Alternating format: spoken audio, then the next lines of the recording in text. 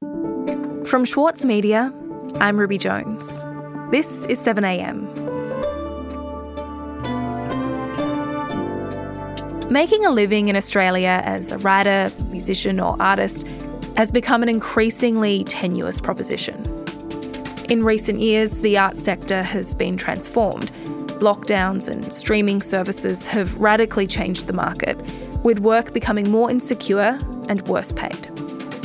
Now, the federal government has unveiled the first major injection of arts funding in a decade, and a new national cultural policy it's calling Revive. So, what will it mean for artists? Will arts work finally be treated like real work? And will this policy help Australia create more good art? Today, editor of The Monthly, Michael Williams, on whether the Albanese government's arts policy can revive the sector. It's Wednesday, February 8.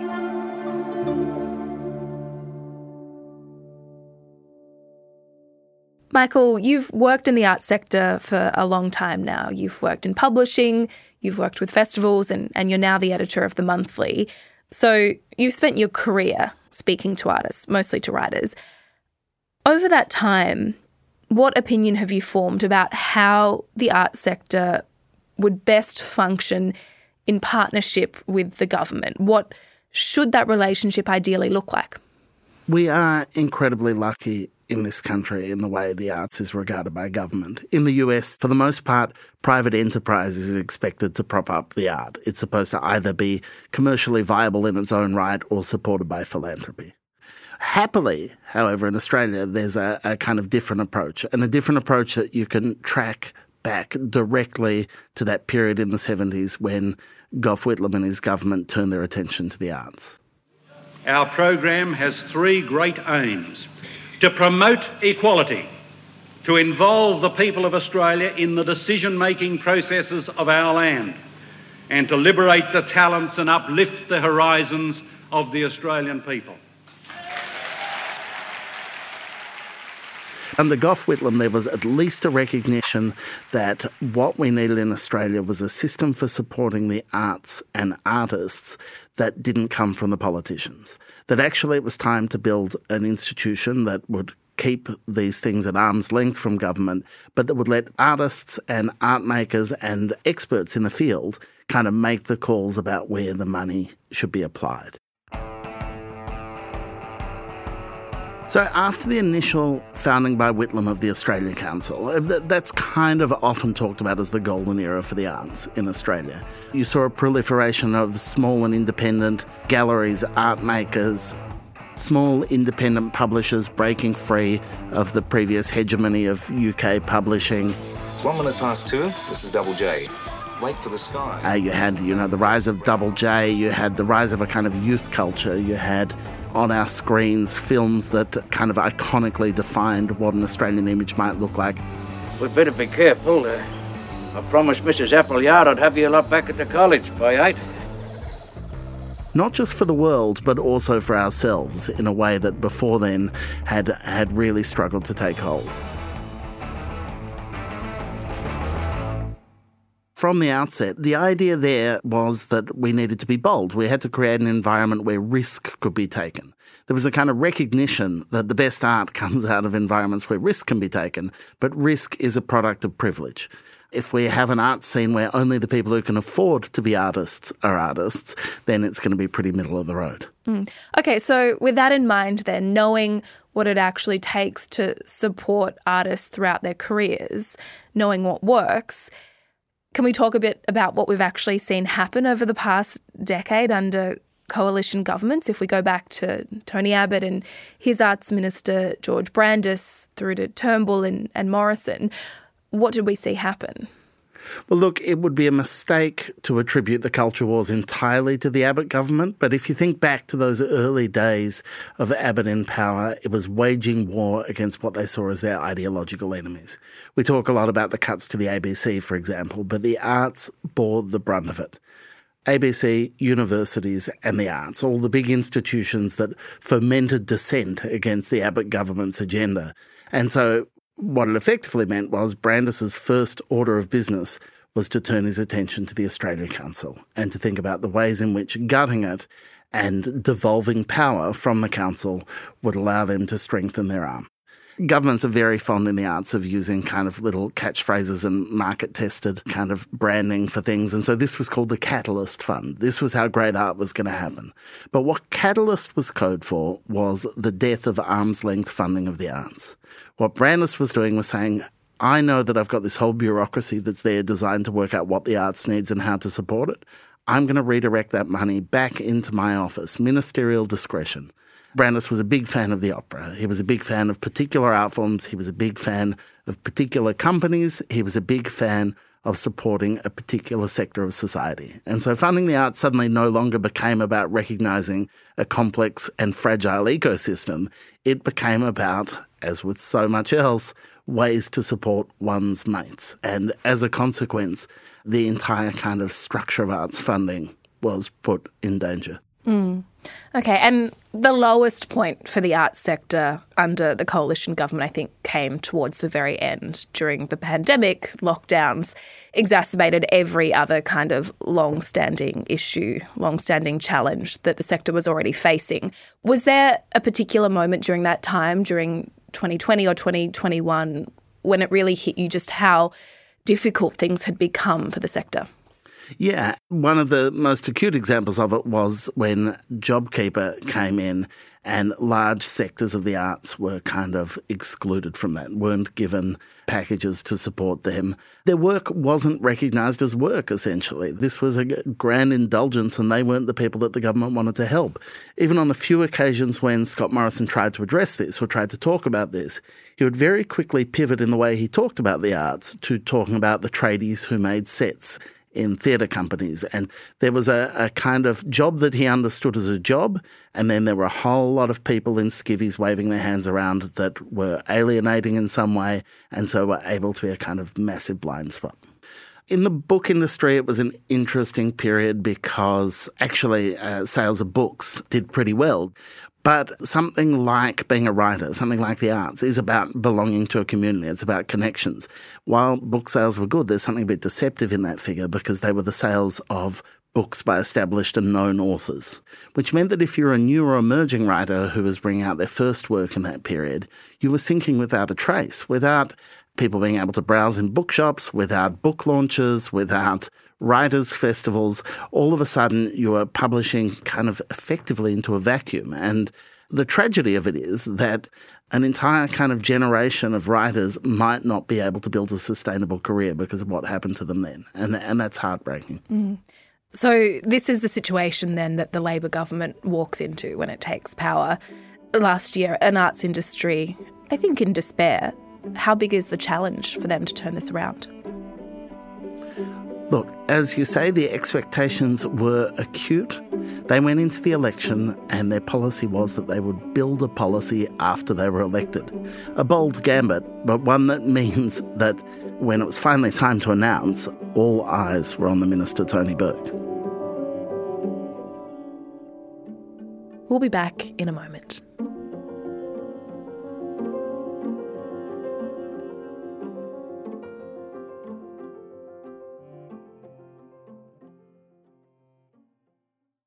Need a reminder of what political leadership looks like?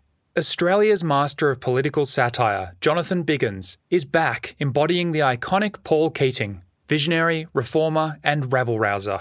Due to overwhelming demand, one-man comedy The Gospel According to Paul is returning to the Opera House, on from the 4th to 23rd of June for its final term ever. Secure your tickets now at sydneyoperahouse.com for an unforgettable evening. For longtime editor Winnie Dunn, there were a few rules she followed when writing her debut novel. I really don't subscribe to writing for the sake of, trauma dumping or getting your trauma out. That's what a therapist is for, please. Please go see a therapist. We're very pro-therapy on Read This. If that's what you're using writing for. I'm Michael Williams, and on this week's very therapeutic episode of Read This, I chat with Winnie Dunn. Listen wherever you get your podcasts. It's my absolute privilege to welcome the artist formerly known as DJ Albo, but but now the Prime Minister of Australia. Please put your hands together for my friend Anthony Albanese. You were there, Michael, at the ESPY, the live music venue in St Kilda in Melbourne, when Anthony Albanese and his arts minister launched the government's new arts policy. Can you take me there and tell me about it? Well, thanks very much, Josh. Let's just hope I'm a better PM than I was a DJ. Can I also... Yeah, it made a certain amount of sense to be standing launching the policy in the ESPY. Every year when I vote in Triple J's Hottest 100, I'm struck by how much talent there is in Australia, how difficult it is to narrow it down to those 10 songs that you're able to nominate. There were lots of jokes about the Prime Minister's former career as a DJ. There were lots of jokes about the fact that the floor was less sticky than people remembered it being. This is about our soul. This is about our identity. It is so important because it's about who we are and being able to express ourselves and about our quality of life. But most of all, there was a kind of electric anticipation. Were the government bringing to the table what the arts industry was so desperately crying out for? And so does this do that? Does this policy respond to what the industry needs? Can you talk me through the details? There are three things you want from a new arts policy. The first is the rhetoric, the second is the kind of structural integrity of what's being proposed, and the third is the money. On the rhetoric, it was incredibly heartening. Both the Prime Minister and the Arts Minister banged a drum about understanding the importance of the arts, its centrality to our society. They talked about putting First Nations voices and First Nation artists first, and that was incredibly well received in the room. It gives me great pleasure to introduce the Honourable Tony Burke, Minister for the Arts and Minister for Employment and Workplace Relations. Welcome, Tony. They talked about artists as key workers, as the ways in which we needed to understand both their creative and imaginative contribution, but also their financial contribution. Today, the Albanese Labor government has a message for you. You touch our hearts, and you are a $17 billion contributor to the economy. On the structure, it's a kind of slightly more complicated question, and it remains to be seen how effective the prescription is. At the centre of the reform is a reimagined Australia Council. Part of the way they're identifying that needs to happen is that the Australia Council needs to be made stronger. The new body will be known as Creative Australia. The Brandis cuts will be returned in full. They're rebranding it, they're restructuring it, they're adding different parts to the entity, but they're not just funding business as usual. And that, I think, for people in the arts is heartening. On the third front, on the money, it's promising, but it's a start rather than a final point. When Keating announced the Creative Nation policy back in 1994, he announced an additional $252 million for the arts. Burke announced an additional $280 million. In real terms, there is a point to the fact that Burke and Albanese both talked about the fact that the funding was restoring the Brandis cuts. You know, this was about revival rather than excellence in going forward. It's necessary, it's heartening, but it hardly represents bold new frontiers. Okay. And the issue for the arts, though, I mean, it isn't all about the funding. It's not all about the money, although obviously it's a big part of it. And I think one of the challenges that the arts industry is facing of many is the changes that we've seen to distribution models particularly. So that's changed the way that artists are valued, the way that they're paid. If you look at music streaming, to take one kind of example, there are really big challenges for musicians to get paid fairly for the work that they make.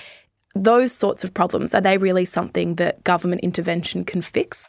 Look, I think they're essential to a certain extent. One of the changes to the Australian Council is the introduction of a new division within it devoted to thinking about artists as workers, thinking about their rights, thinking about security, recognising the ways in which both tenuous employment, casual employment, variable pay structures, sexual harassment in the workplace, all these things, artists are traditionally a bit adrift when it comes to how they're protected against these dangers and risks. So from that perspective, there's something very heartening about a government saying, okay, we recognise the need to professionalise and support artists to professionalise. That can only be a good thing. Some of the structural changes are more in line with kind of bringing up to date things that have been kind of shamefully lacking for years. You see that in things like, for writers, the traditional public lending rights and educational lending rights mean that a writer, when their book gets borrowed in a library, gets a certain fee each time. Until this new policy, digital lending rights were not included in that. Audio lending rights were not included in that. That's a crazy gap. But that's what happens when you're relying on a policy that was written in the 1970s to be relevant in 2023. Similarly, Australian content quotas for streaming services, for example. We've had that battle with free-to-air television. That's been more or less won in the past. It's almost like an administrative oversight that it hasn't applied to the new means of televised content. And yet it takes a kind of bold new policy just to play catch-up. And in terms of measuring the success of an arts policy, it's obviously an incredibly difficult thing to do, but one way to look at it is to ask the question of whether this particular policy is actually going to produce better art, so better music, better film, better TV. What are your thoughts on whether that's likely? Well, that is a can of worms, the question of better art. I mean, every arts policy tries to claim that it's purely about the art, but the relationship between the art and the commerce, between the elite and the accessible, is a complicated one. Is it the job of government to bail out stuff that will never be commercially successful and prop it up, or is it its job to back winners that are going to find more and more audiences and more readers and viewers and listeners?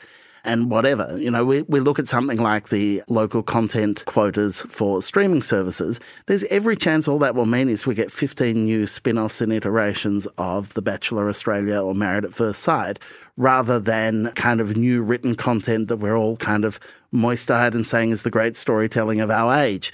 Success is measured in many different ways, and one person's art is another person's dross. This policy hopefully creates the room for much more of both. Maybe an easier question is, will it make Australia a better place to be an artist? That's the crucial question. Will it be possible to live and work as an artist in an Australia underneath the Revive policy? Look, I certainly hope so. I'm not sure that it completely saves the arts from the world of only the privileged to be able to do it. But it's a step in the right direction. Michael, thank you so much for your time. Thank you, Ruby.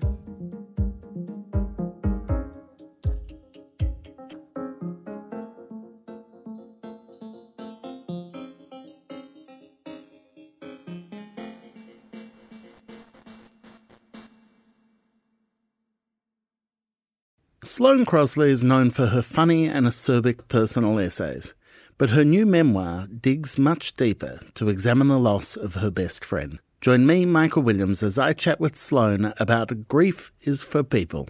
Find it wherever you listen. Also in the news today, interest rates have risen again. In the first meeting of the RBA board for the year, the Reserve Bank raised the cash rate by 25 basis points. The board, in its statement, said that further rises could be needed over the next few months to bring inflation back into the target range. And the death toll from an earthquake affecting southern Turkey and northern Syria is approaching 5,000, and the World Health Organization says it fears there could be over 20,000 people dead. The earthquake struck communities still devastated by the impacts of the Syrian civil war and the ongoing displacement, poverty and security risks.